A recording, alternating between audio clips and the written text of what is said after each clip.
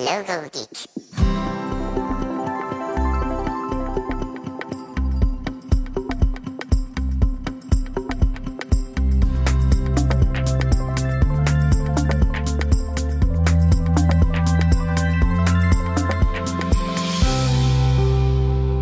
Hey Logo Geeks, it's Ian Paget here, and I'm back with another podcast that's created to help you make a living designing logos. Today we're going to be joined by Jessie Maisonneuve to discuss his approach for creating distinct illustrative logos. But first, I want to give a shout out to The Perfect Match, who have sponsored this podcast, and that is a creative challenge from Adobe.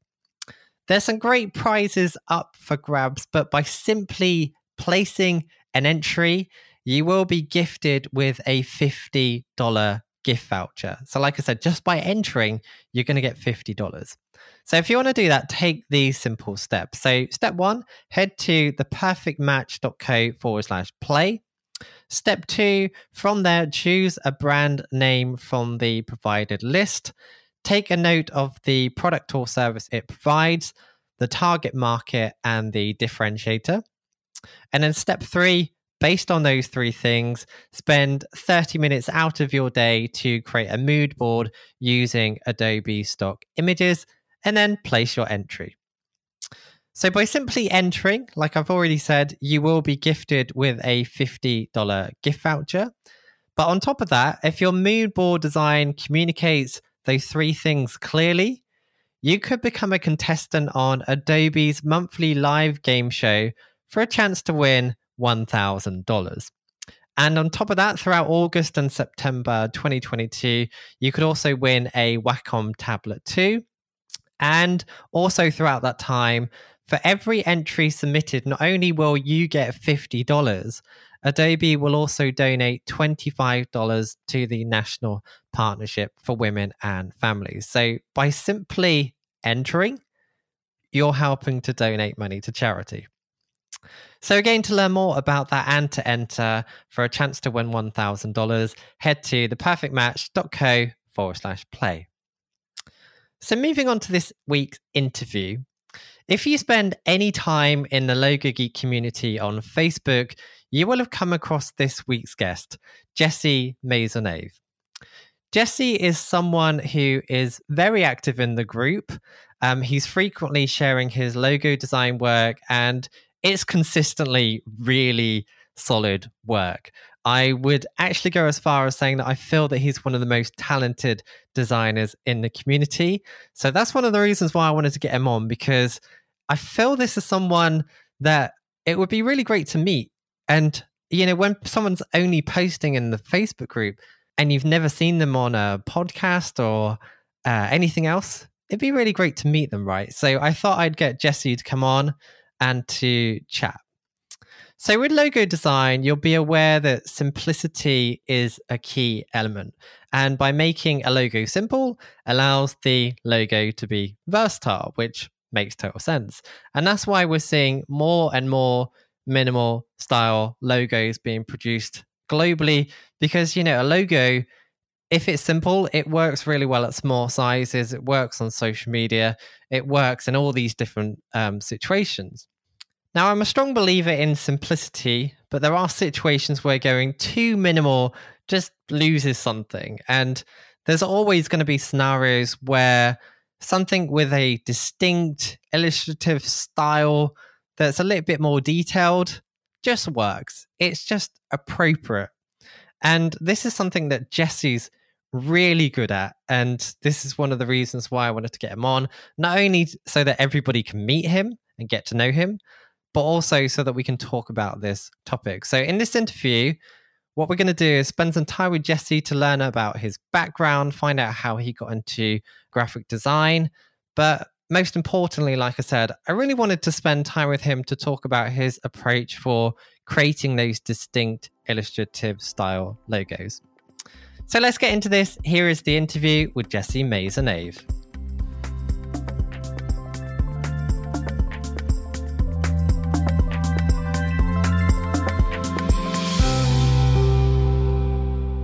So Jessie, one of the reasons why I wanted to get you on the podcast is because I've been following your work online. You're quite active in the Logo Geek Facebook group, and I've always really admired your work. And I was thinking, since I haven't heard you do a podcast previously, that I'll get you on this show. And I think, I'm going to enjoy this conversation, and I'm sure that listeners will do too. So I think probably the best place to start with this is something that I like to do a lot with the podcast, is try and uncover people's stories. So a lot of people see your work, what you're doing now, but I think a good place to start would be to sort of run through how you originally got into graphic design. Yeah. I think, it's probably similar to a lot of graphic designers in the group, but I was always into drawing really since a pretty young age, and like devoured comic books, tried to replicate the art in there, and just doodling around in my free time. It was a hobby growing up, and then high school hit, and we didn't have the same sharing technology back then. So, drawing on desks until teachers sort of catch you and ask you to clean up all the desks of the booth.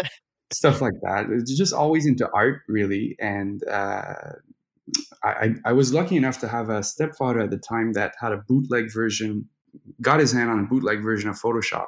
Mm-hmm. And then, it expanded sort of like drawing solely on paper to be able to scan your stuff and experiment with the digital side of things. So in high school, I did maybe, a few band posters. I was hanging out with a musician in high school. So kind of like gradually fell into that path, I would say. And I tried art college, never finished it. It was not quite what I was looking for. And there was a break in my education at some point. And when I decided to go back to school, there was a 2-year sort of trade school program in my hometown, and I ran with it, and fell in love with what graphic design had to offer. And I ended in 2016 that course, so a little bit back now, and did an internship. Got a job after the internship, and at the place I did the internship, mm-hmm. and just never left, never looked back. So yeah, it sounds like you had very natural progression. Something I experienced growing up is doing a lot of drawing like you did, and I'm sure that a lot of graphic designers fall into this camp. People make comments about it, like positive comments, which is nice to hear, and I think that encourages you to do more of it, and you end up falling into that category where you want to progress with that, with further education and so on. Was it always graphic design that you wanted to focus on, or was it just more that you was into art and that's why you wanted to? The latter, I would say. Like it's exactly what you pointed out. Like you get positive feedback, you sort of develop or wrap yourself around this artist identity, and mm-hmm. Kind of what was the safest bet financially in my mind, to invest some time and do something with my life was graphic design. So yes, more art type guy, and I saw an opportunity to make make a living out of it. Yeah, make a life from graphic design, which is pretty cool. I think anyone that works as a graphic designer, I think we're very lucky that we have kind of, we was really into drawing growing up, and now as adults, we are getting paid to draw, which is really cool. Yeah. Okay, so anyone that follows your work online, they would assume that you are a full-time independent graphic designer, because you are churning out a lot of work, and it's like really high quality. And that's something that I want to talk about probably later on in the conversation. But looking through things like your LinkedIn, and I read an interview that you did. If I understand right, and that interview that I found of yours was a few years old now, but you do have a full-time job. Is that still the case? Still the case. And, I do have a family, and it terrifies me, like being solely freelancing, or having that ebbs and flows of financial, struggle. So on my social, I get what you mean. Like I do like to put stuff out there, and I do it often, but You do a lot. yeah, Very frequent. it's kind of like, we can dwell into it a bit further down in the interview, but I'd rather do this than watch TV, or like creating stuff for yourself. To me, is a bit more of an escape of like this, little troublesome things of life, and keeps me going, kind of thing. Those little projects, and sure. It comes back to that positive feedback too. I think there's something addictive to social media platform response, and I would like to say that I'm not into that. Like, so yeah, I do understand it. Okay, so you have a full-time job, you have kids, you're doing freelance, you are doing an awful lot of stuff, and I'm quite interested about this. What you mentioned about feeling somewhat fearful of going freelance, because am I understanding right? Because I think a lot of what you post online is client work, right? Yeah, I would say 70-30%. So 30% would be client work, and 70% is plain, exploration, and having fun with it. I think that's really admirable, really, that you are in this place where you have a full-time job, you have your family, you're doing stuff that you enjoy, that's fun. But I do think, you should probably consider at some point taking that leap. And I think a lot of people will be able to relate with this. And I was in the same place a few years back, where I think is from growing up, the way that you are supposed to do things, in society, if you're going to follow the standard way of living, is you go to school, you get educated, you go out there, you get a job, you buy a house, all this sort of stuff. And to jump out of that framework or that system that culture has taught us to, is actually quite scary. So I was also in that position where I had a full-time job. I worked as a creative director, so it was a really good job. It paid well. I did really good work that I enjoyed. It was very quite a stressful job, and I tend to perform really well under pressure. So, for me, that environment was really good. But also, like you, I was doing stuff on the side of that full-time job, and I felt that fear of Letting go. taking that leap, even though the freelance stuff that I was doing was successful. I was doing a lot of stuff. My socials were growing. My name was getting out there. I was getting more and more work. It sounds like you're in that similar position where you have this stability from your full-time job, but you actually have this thing that could, you could take the leap. Is there any niggling feeling in your head in any way that you would potentially take the leap, or are you quite comfortable in the sense that you have that full-time job that's fulfilling you and bringing in an income? Because I think people will relate with this. Yeah, no, I'd say it's a daily battle, honestly. But the comfortable side of things, like financially, and makes me not want to rush towards there, or maybe one day kind of thing. Yeah. I think the key thing is that you're building up that portfolio, you're building up that platform, and in a way, it's kind of like a safety net should anything happen. And I actually think that all graphic designers, like, no matter what you want to do, like if you do want to work for agencies, and there's benefits of working for companies, of course, and some people just prefer it. But I think it's good to have and to build a platform of your own, so that in worst case scenario, say, for example, if anything should happen in your life where, not necessarily related to work, but I mean, you could lose your job. But say if you suddenly needed to relocate for whatever reason, Exactly. Having that foundation, that company on the side, it gives you this safety net. So if you do suddenly need to quit your job and relocate, you can take on the freelance work and stuff like that. Exactly. So I think what you've done is actually a really good safety net. I think in our field, it's almost, with inflation and all that, like, I don't know a lot of companies that can sort of support you to what life really is today. It's almost a necessity for Mhm. designers to be able to branch out and find passive income and, you know, uh, just have that extra cushion to round up the months, like, Mhm. um, it's a plus in our field that we can do that, I think. Yeah. Oh, yeah, absolutely. I think, we're very lucky as graphic designers that if we want to create something, we have all the skills to start companies, and no other industry has this. Exactly. Like every other skill set, doctor, plumber, whatever, Yeah, they have to use somebody else to start a company. But as a graphic designer, we can create our own logo, we can create our own brand and identity, we can build our own website.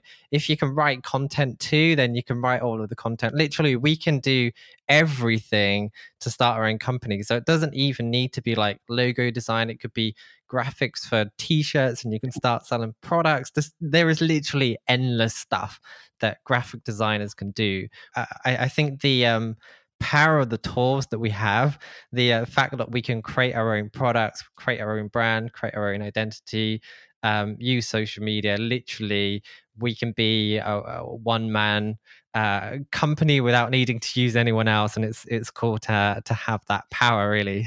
definitely, definitely. Okay, I want to talk about your work, and that's the reason why I've got you on here. So, for anyone listening that hasn't seen your work, you do a lot of logo design work, but I want to add that there's a very distinct style to it.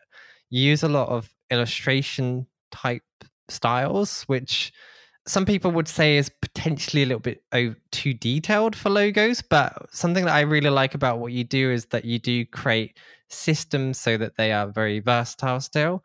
So I want to start by talking about your general style. So you have this really distinct style. Where has that come from? Is that something that you created yourself, or have you been inspired by something that you've seen somewhere and you're developing it from there? Specifically the illustrations, or like, Well, yeah, if you look at your work, there's yeah, a very distinct style to it.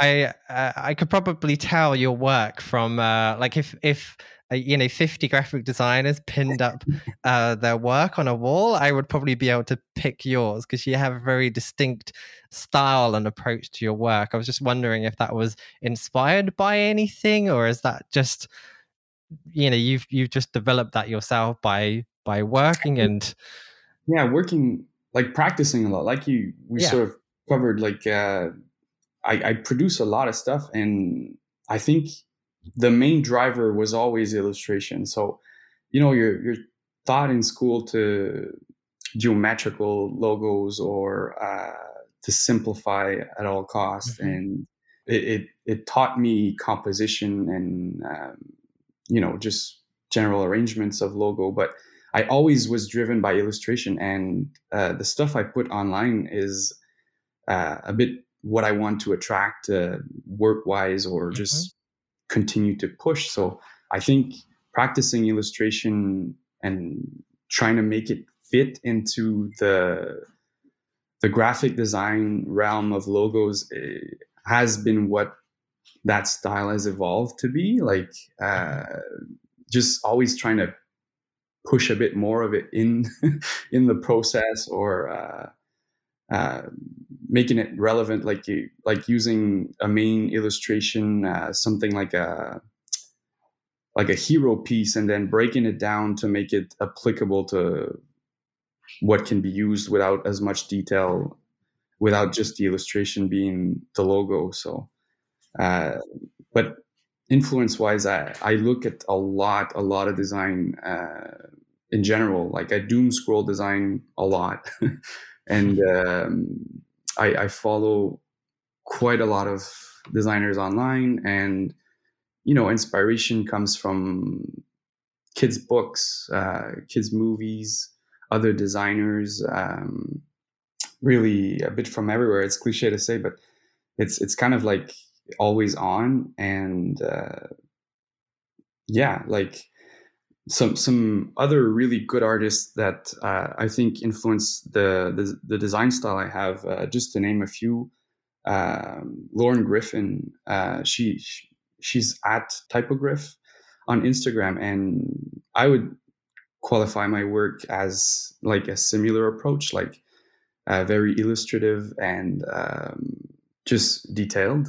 Mm-hmm. So there's something about, I think, like an older era of graphic design that had sort of those detailed and like I'm not so studied in graphic design history, but there was an advertising era that was just like so maximalist instead of minimalism. Sorry, I'm French, so there's don't worry, I know what you mean.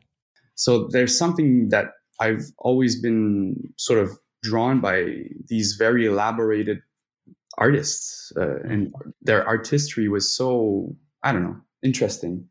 Mm-hmm. When I look at very simplified and geometrical logos, I see their need and I see their importance in the graphic design world, but by preference, I tend to shy away from that style. Just it's less personal or something. Like there's, even though not everybody can have the wits to simplify a logo to like a pure sort of shape or very recognizable form, sometimes it's so oversimplified that it feels like anybody could have that mark to be anything, you know, like any business could have it for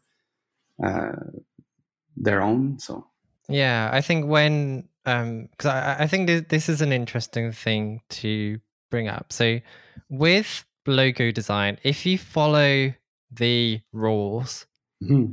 or like those rules don't really exist. The primary function of a logo is identification. So exactly what that looks like, there are rules, but they're not necessarily set in stone. And one of them is simple. Yeah. And I've always thought that this is a complicated thing to understand and to explain to people as to exactly what simple means, because I think people interpret simple as being as simple as Apple and Nike. Exactly. And I think there is an argument that is the case for large corporates, because there is an aesthetic associated to large corporate organizations.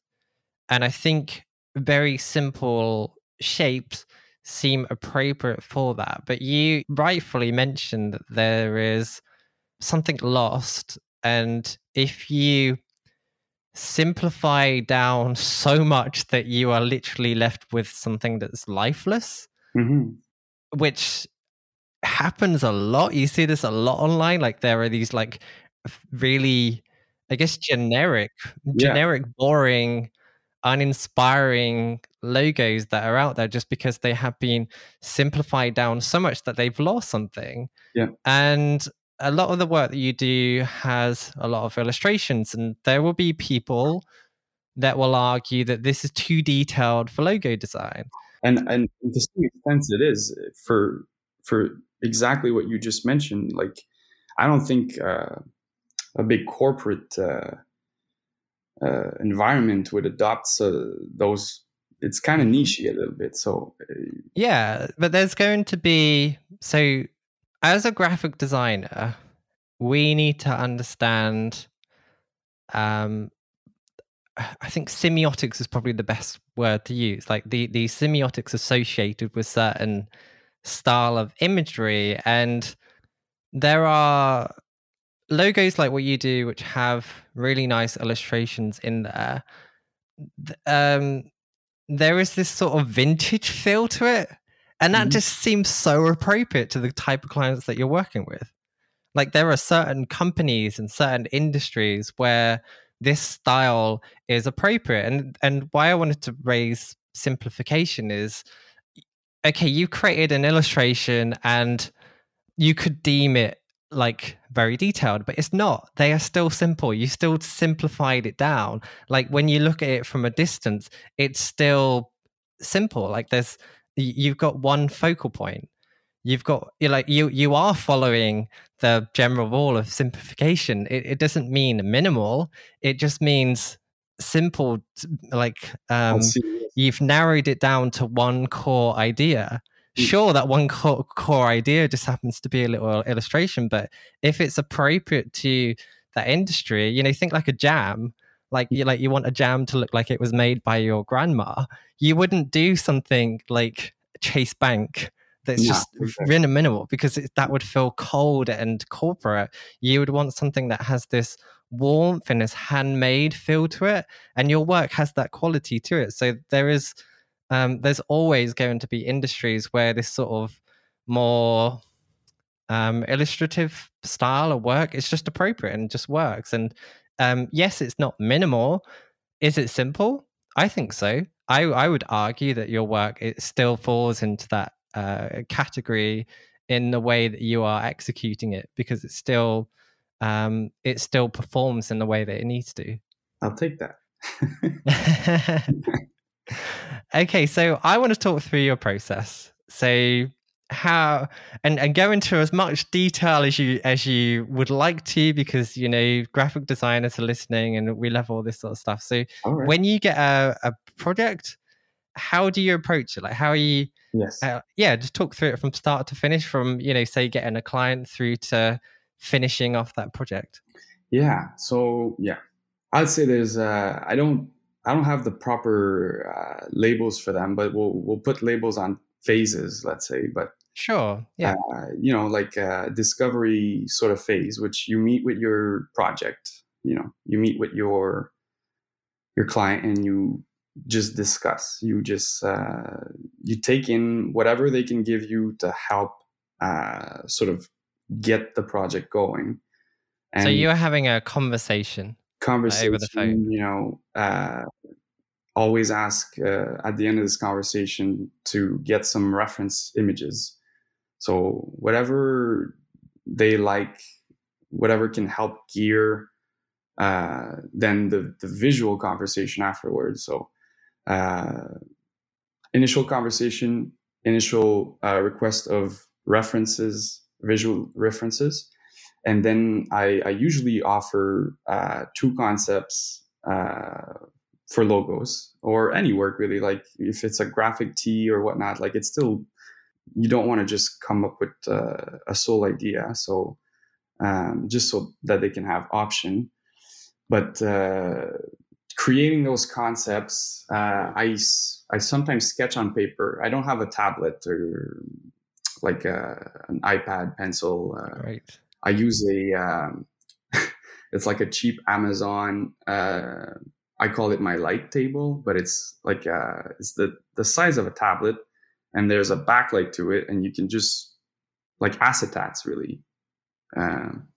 So I sometimes will sketch an idea and then put a new sheet over it, trace it a bit better. It does what an iPad does. I don't happen to have one. Right.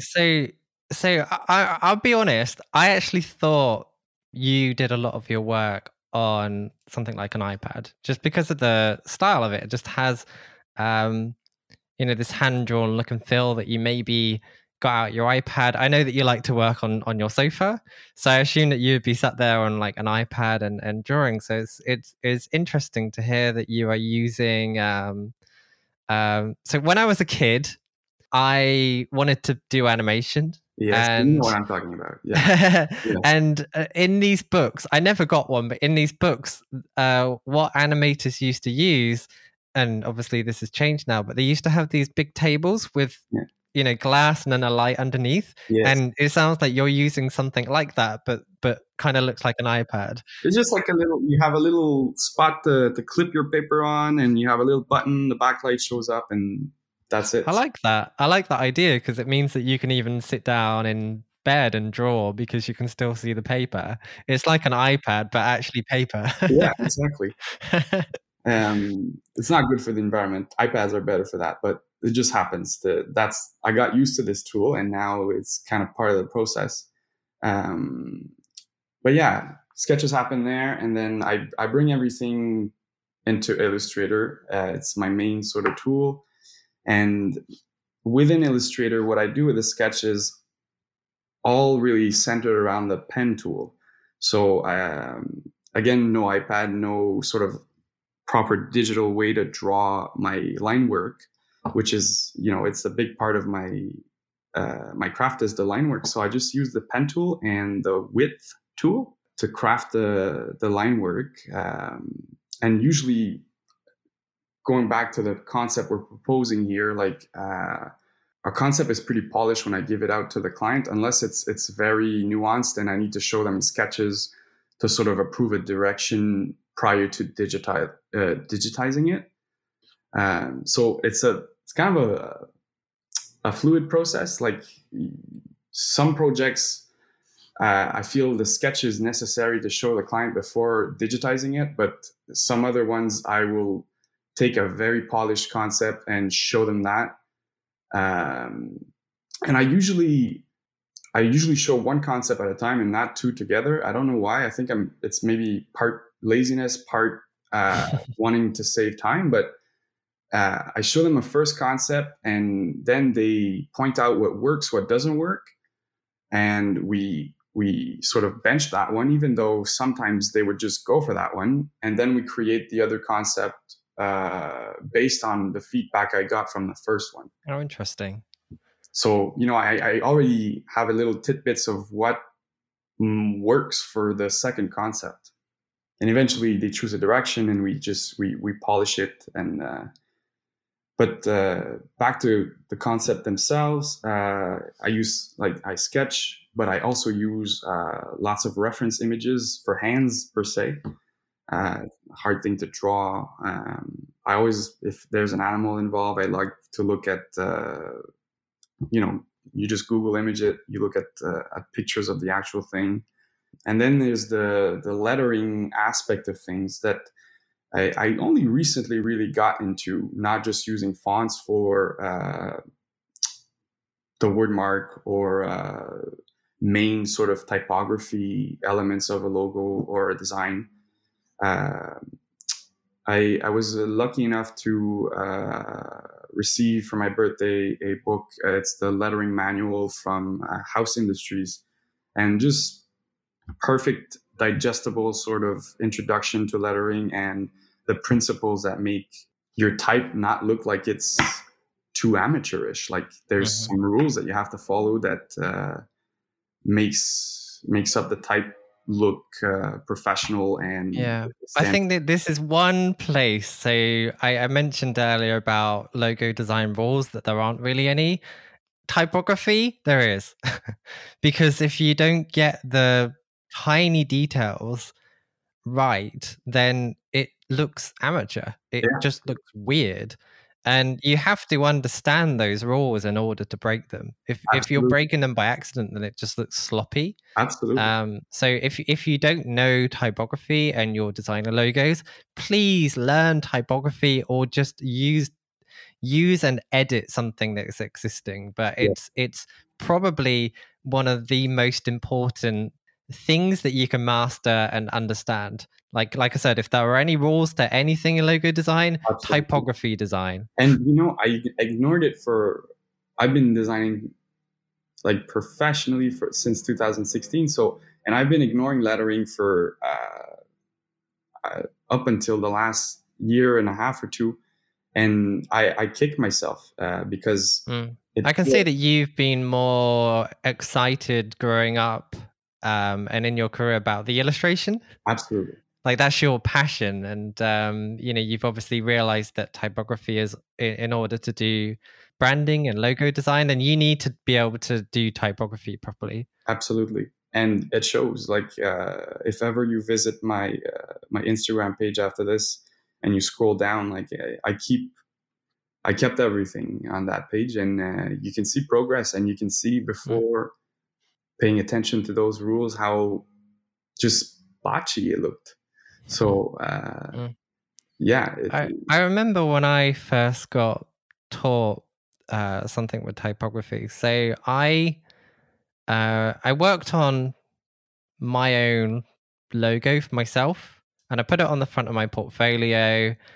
And obviously, with my name, like the I, A, the N, P, A, G, E, T, there it's got the mix of the, like, even if you do capitals or lowercase, it's got the mix of like the sharp points, the flat edges, and the curves. And I met up with a typography guy, and he looked at my work and said, "Oh, you'll need to fix that G." Yeah. Because he said, you're probably not going to get jobs because of that. And I was like looking, and I was so confused. Yeah. I'm like, what's wrong with the G? And I didn't say anything at first, but he got out a few books and he was showing things. I think it was I mean, I can put some links to in the show notes for typography books on top of the ones that you've mentioned. But he was talking about something called overshoot, and I never heard of this before, and I had no idea that when you have curves with a flat line, that the curve should overshoot slightly. Yeah. And I remember adjusting it at first. To me, it just looked weird because it's like that circle does line up with that. Yeah, I agree. It took me ages to understand, and but now once I learned that, and obviously other things about typography, it actually helps improve your work when working with symbols too. Yeah, because like those rules that you learn with typography, like overshoot, also apply with shapes. So if you're putting like a circle next to a square, then the circle should overshoot. Yeah. It's very interesting, and I want to keep at it because it really helped my overall composition, and just you feel free able to do a piece that has what you want to do with the type plus the illustration.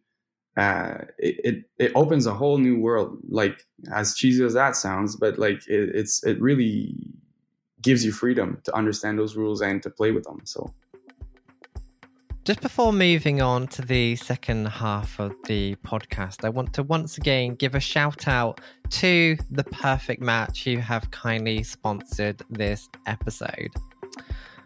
What I want you to do is take part in a quick mood board design exercise. And if you take part, you will get a $50 gift card for your submission. And if your mood board design communicates clearly, you could become a contestant on Adobe's monthly live streaming game show for a chance to win $1,000. Throughout August and September, on top of that amazing $1,000 prize, you'll also win a Wacom tablet too. And for each entry submitted over those 2 months, they'll also be donating $25 to the National Partnership for Women and Families, supporting women's and children's rights. It's a win for you and a win for people in need. So take 30 minutes out of your day to take part in The Perfect Match. If you want to learn more about that and to enter, head to theperfectmatch.co/play.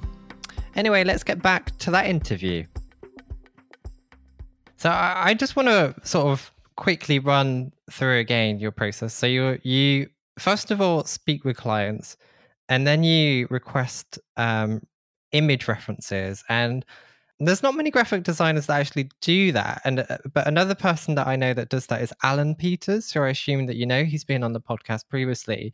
Yeah. He's also somebody that asks for reference images, and I think it's a really nice way of understanding general expectations of the client. And I think in your case, and I think it kind of depends on the type of work that you are doing. So you are doing, or like you said earlier on, the type of work that you want to attract is more illustrative style work. And for that reason, that's what you're showing. So I assume with those images that are being shared, Mhm.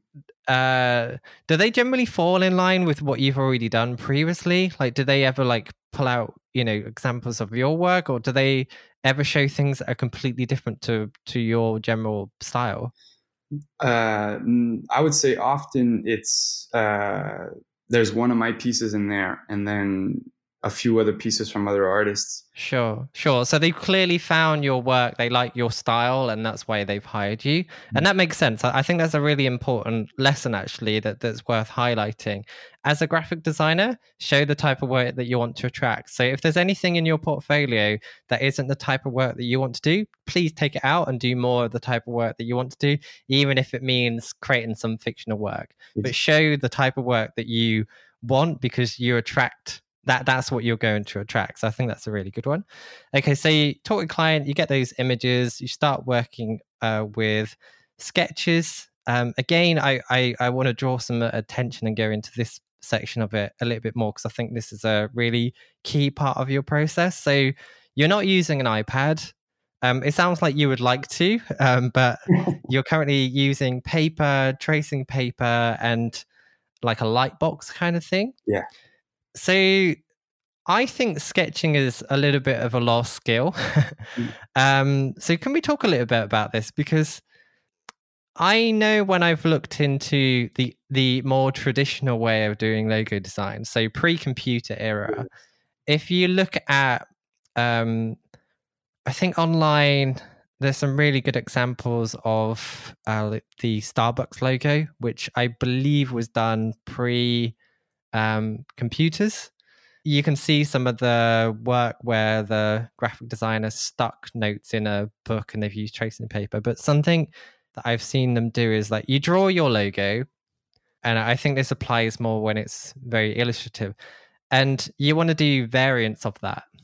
And rather than having to, draw it all from scratch, you can take a piece of tracing paper, or since you've got the light box, probably just a normal piece of paper. Exactly. You can then overlay it, redraw the parts that you want to keep, and then edit it. Is that the type of thing that you're doing? Absolutely. And sometimes the sketch is more for composition. You can use your sketching for composition. I would say, like, I still don't and can't draw lettering in the real world. So on paper it'll look a certain way, but I have to bring that into Illustrator to make it look polished. So Sure. it's the main purpose of the sketching is really just composition of your illustration itself. So pose and just figure out your character or whatever you're illustrating, and have a rough idea of how you want the text placement to be. It doesn't need to be more than that. And often I will spend more time sketching and refining, like putting a piece over and over the previous drawing on the light box, just to get the illustration to a point that, okay, we're ready to make it shine digitally now, like, if that makes sense. So yeah, how close are you getting your sketches to the final thing? It depends really, like what style of illustration it is. I think like there's so much that I can do on paper that is all like it'll always look a certain way. Like I do not have amazing drawing skills, so I find that so hard to believe. It's very cartoonish, and it shows in my work, Sure. I think. But like the sketch will be close, but it still will have a lot of cleaning up in Illustrator. And also, if I want a different, like a more white on black illustration, then the sketch is very more for composition and does not really look like the final illustration, if that makes sense. Like, yeah, it does. But I do a lot of sketching prior to working on a logo, and I in general I encourage graphic designers to do that over using electronic mediums. I would even put like iPads into that category, because there is something to the error process. So I so how I use the sketchbook, I don't get my work anywhere near what it's going to be. It's just idea generation. So it's more that I can get like things I'm thinking about in my head, and I can just scribble it down on the paper and get like a general idea. And then I'll just keep playing with that over and over again. And again, it's this isn't stuff that I'm going to share with anyone, so it is just a mess. Like I've actually got my sketchbook down on the floor now, and it is just it's just a mess. Like it's just me playing. But sometimes those and you only get this with paper. I don't even think you get this on an iPad. But sometimes you slip or the pen ink blobs out or whatever. Something weird happens. It gives you something. And it gives you an idea that you didn't necessarily think of, or like the shake of your hand, or something in that process of hand, pen, or pencil to paper. It kind of takes the idea out of your head, puts it on paper imperfectly, and that imperfect thing then makes you think of other things. And I had that the other day because I started working on this idea, and it wasn't meant to be like a fingerprint, but there was something about the sketch that looked a bit like a fingerprint in one of the cases, and that actually made me think, oh, that could work. Okay, I can play with that. Yeah, exactly. And that is why I think sketching is so important. I think it makes a lot of sense with the kind of work that you're doing, because it is more illustration based, and to get that general idea and general composition on paper makes a lot of sense. And it also makes a lot of sense using paper and a light box, or paper and tracing paper. I've done this before. It's great fun. It's if you work on a computer a lot. So the amount of screen time I have per day is probably like most of my waking day, being completely honest. So to get away from that and use paper is nice, but the added layer of tracing paper, it's just kind of cool. It's kind of fun. And if there's listeners that have never tried it, go and get some tracing paper from your local paper supply company and play with this, because it's how graphic designers used to do it pre-computers. And it's bringing back a little bit of that craft. And I think it helps to improve your work, especially if you're doing more detailed illustration kind of work like you are. Yeah, there's something about like the loose sketches that you're talking about, that you're using, that there's like almost like a phantom of the design in there, Like, I don't know how. Okay, so going back to your process. So we got the sketches, you were then vectorizing that. And when it came around to presenting, you implied that you like to present more than one idea, but initially you present one. Yes. Okay, yeah. So you're presenting one, and then based on the feedback, you're taking that feedback and then developing other ideas. So either taking their feedback directly, or maybe developing another idea based on that. You also kind of implied that typography is treated as a separate thing. Do you do the top typography within the first draft of what you're presenting? Yes. Sure. Like if I don't show a sketch, so if I show a polished concept, because it's clear and we can show something polished rather than a sketch to nail down a direction a bit earlier on.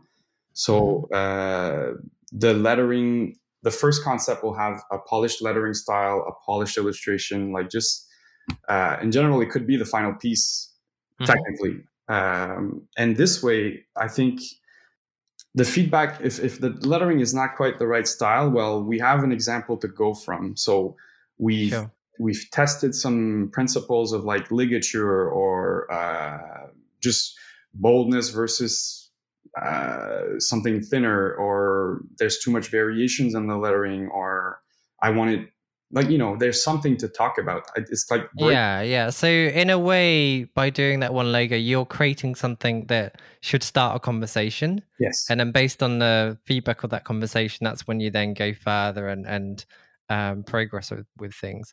Do you do that to cut corners? Possibly. I think possibly.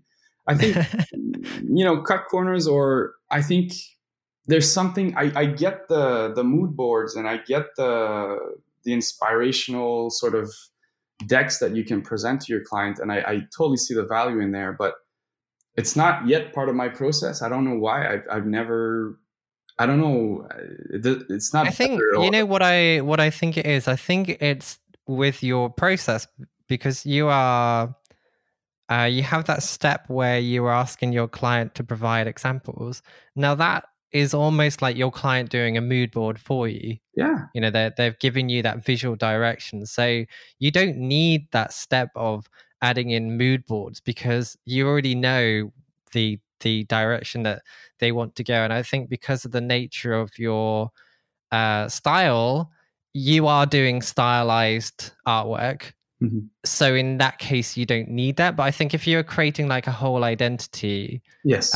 With a lot of clients that I'm working with, they don't know what they want. Yes. Like they come to me and they're giving like abstract words, and I don't know what their interpretation of classy is, for example. They might have a very different interpretation from me. So doing mood boards is good in that case because you are taking words and conversations and interpreting it visually with a mood board so that you can clarify that with a client. In your case, you don't need to do that because if you already know what style, they've already got an expectation because you are I don't mean this in a bad way, by the way, but you have a style of artwork that you create. So when somebody comes to you, they have a general expectation of the look and feel because you are intentionally attracting that kind of work, and there should be a general expectation when they come to work with you of what the final thing is going to look like.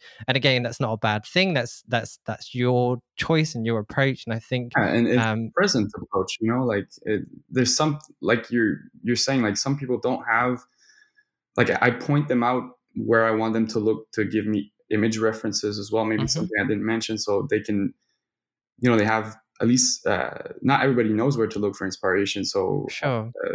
To give them a place like Dribble or just Behance or other sharing platform that designer put out work is helpful to your client. But maybe one day this will change and I'll see the value at, you know, to actually push it further. That exercise is just what works for now with the time I have, you know. But yeah, I think also as well, it's worth the audience, you know, being aware that you have a full-time job, you have a family, you're kind of treating this as a hobby. So yes, you know, these other things, you don't need to do that. You found a process that works for you.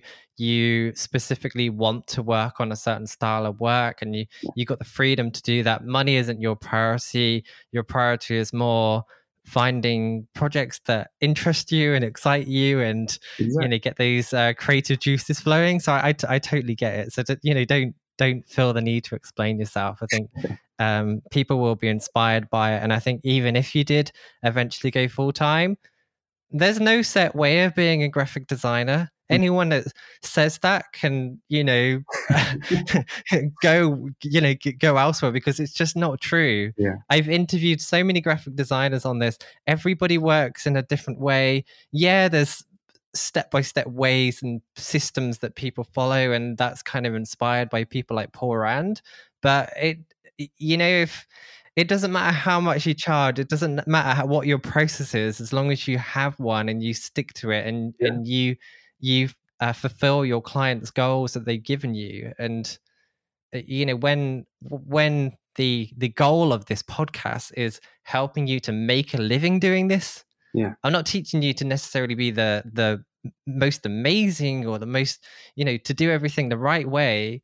It's more about you're finding clients, you create work that fulfills you, you are doing work that clients love, and it's being used out there, and that's the priority for me anyway. No, totally agree. And I don't think a process should be locked down, even though when you get one, you know, there's always value in exploring different ways of doing things, and especially in this field. So you take in what you want and you put out the work with what you want to be as a process, but eventually it will change. And you know. Yeah, you learn and you develop as a graphic designer. That makes sense. Okay, so we don't have that much long left. We've already spoke for like over 50 minutes. So one of the later parts of the process is the presentation. Yes. Can you talk a little bit more about what you're showing and how you're showing that to your clients? Yes. So like we've said, it's really polished what I show as options. So usually, like the stuff I share online, is you have the family or the system of logo. Can I just ask, sorry to interrupt, how are you doing this? Is it like as a PDF that you're sharing over something like Zoom? No, I usually let it with the client before I talk to them. Sure. So you're preparing like a Yes. PDF document, you're sending that over to your clients, and then you're having a follow-up call. Exactly. And Sure. sometimes it's as simple as an email too. But yes, it's a PDF that has the family of the system together, and then it sort of breaks it down into examples of the use of each elements of that system. Sometimes there's like a brand pattern involved, so showcasing that.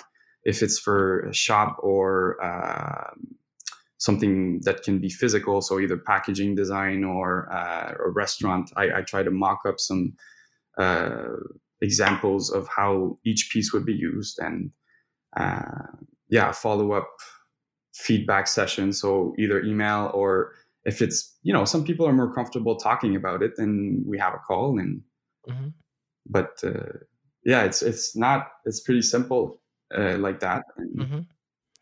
I used to do it like that, and one of the main reasons I did it that way is because I had a full-time job, and booking in like Zoom calls, it's just not practical. And I assume that you're probably in that same boat. Yeah. Can I recommend Loom?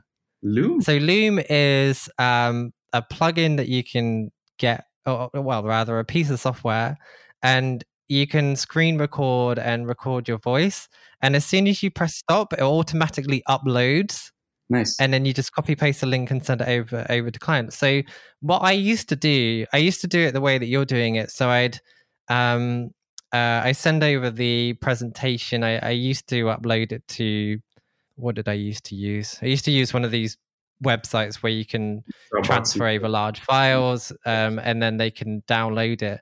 But what used to happen, and I don't know if you're having the same challenge, but clients would open it before I've had the call with them, and then they would show it with their friends and their family, and then they would come with feedback before I've even had a conversation with them. Yeah. And I mean, that's fine. And it was never a big deal, but it was really annoying because it's like, but I want to talk through this with you and present this to you, and it's lost the opportunity. So once I was full time, I had the time to be able to book in Zoom calls and stuff like this. Exactly. But then it used to get really annoying because sometimes a lot of the companies that I work with, they have like the person that I'm working with, and then they've got a business partner that they work with. Sometimes there's like a CEO, and just booking in that call is, it can take a few days, and it's like, okay, this is just slowing everything down.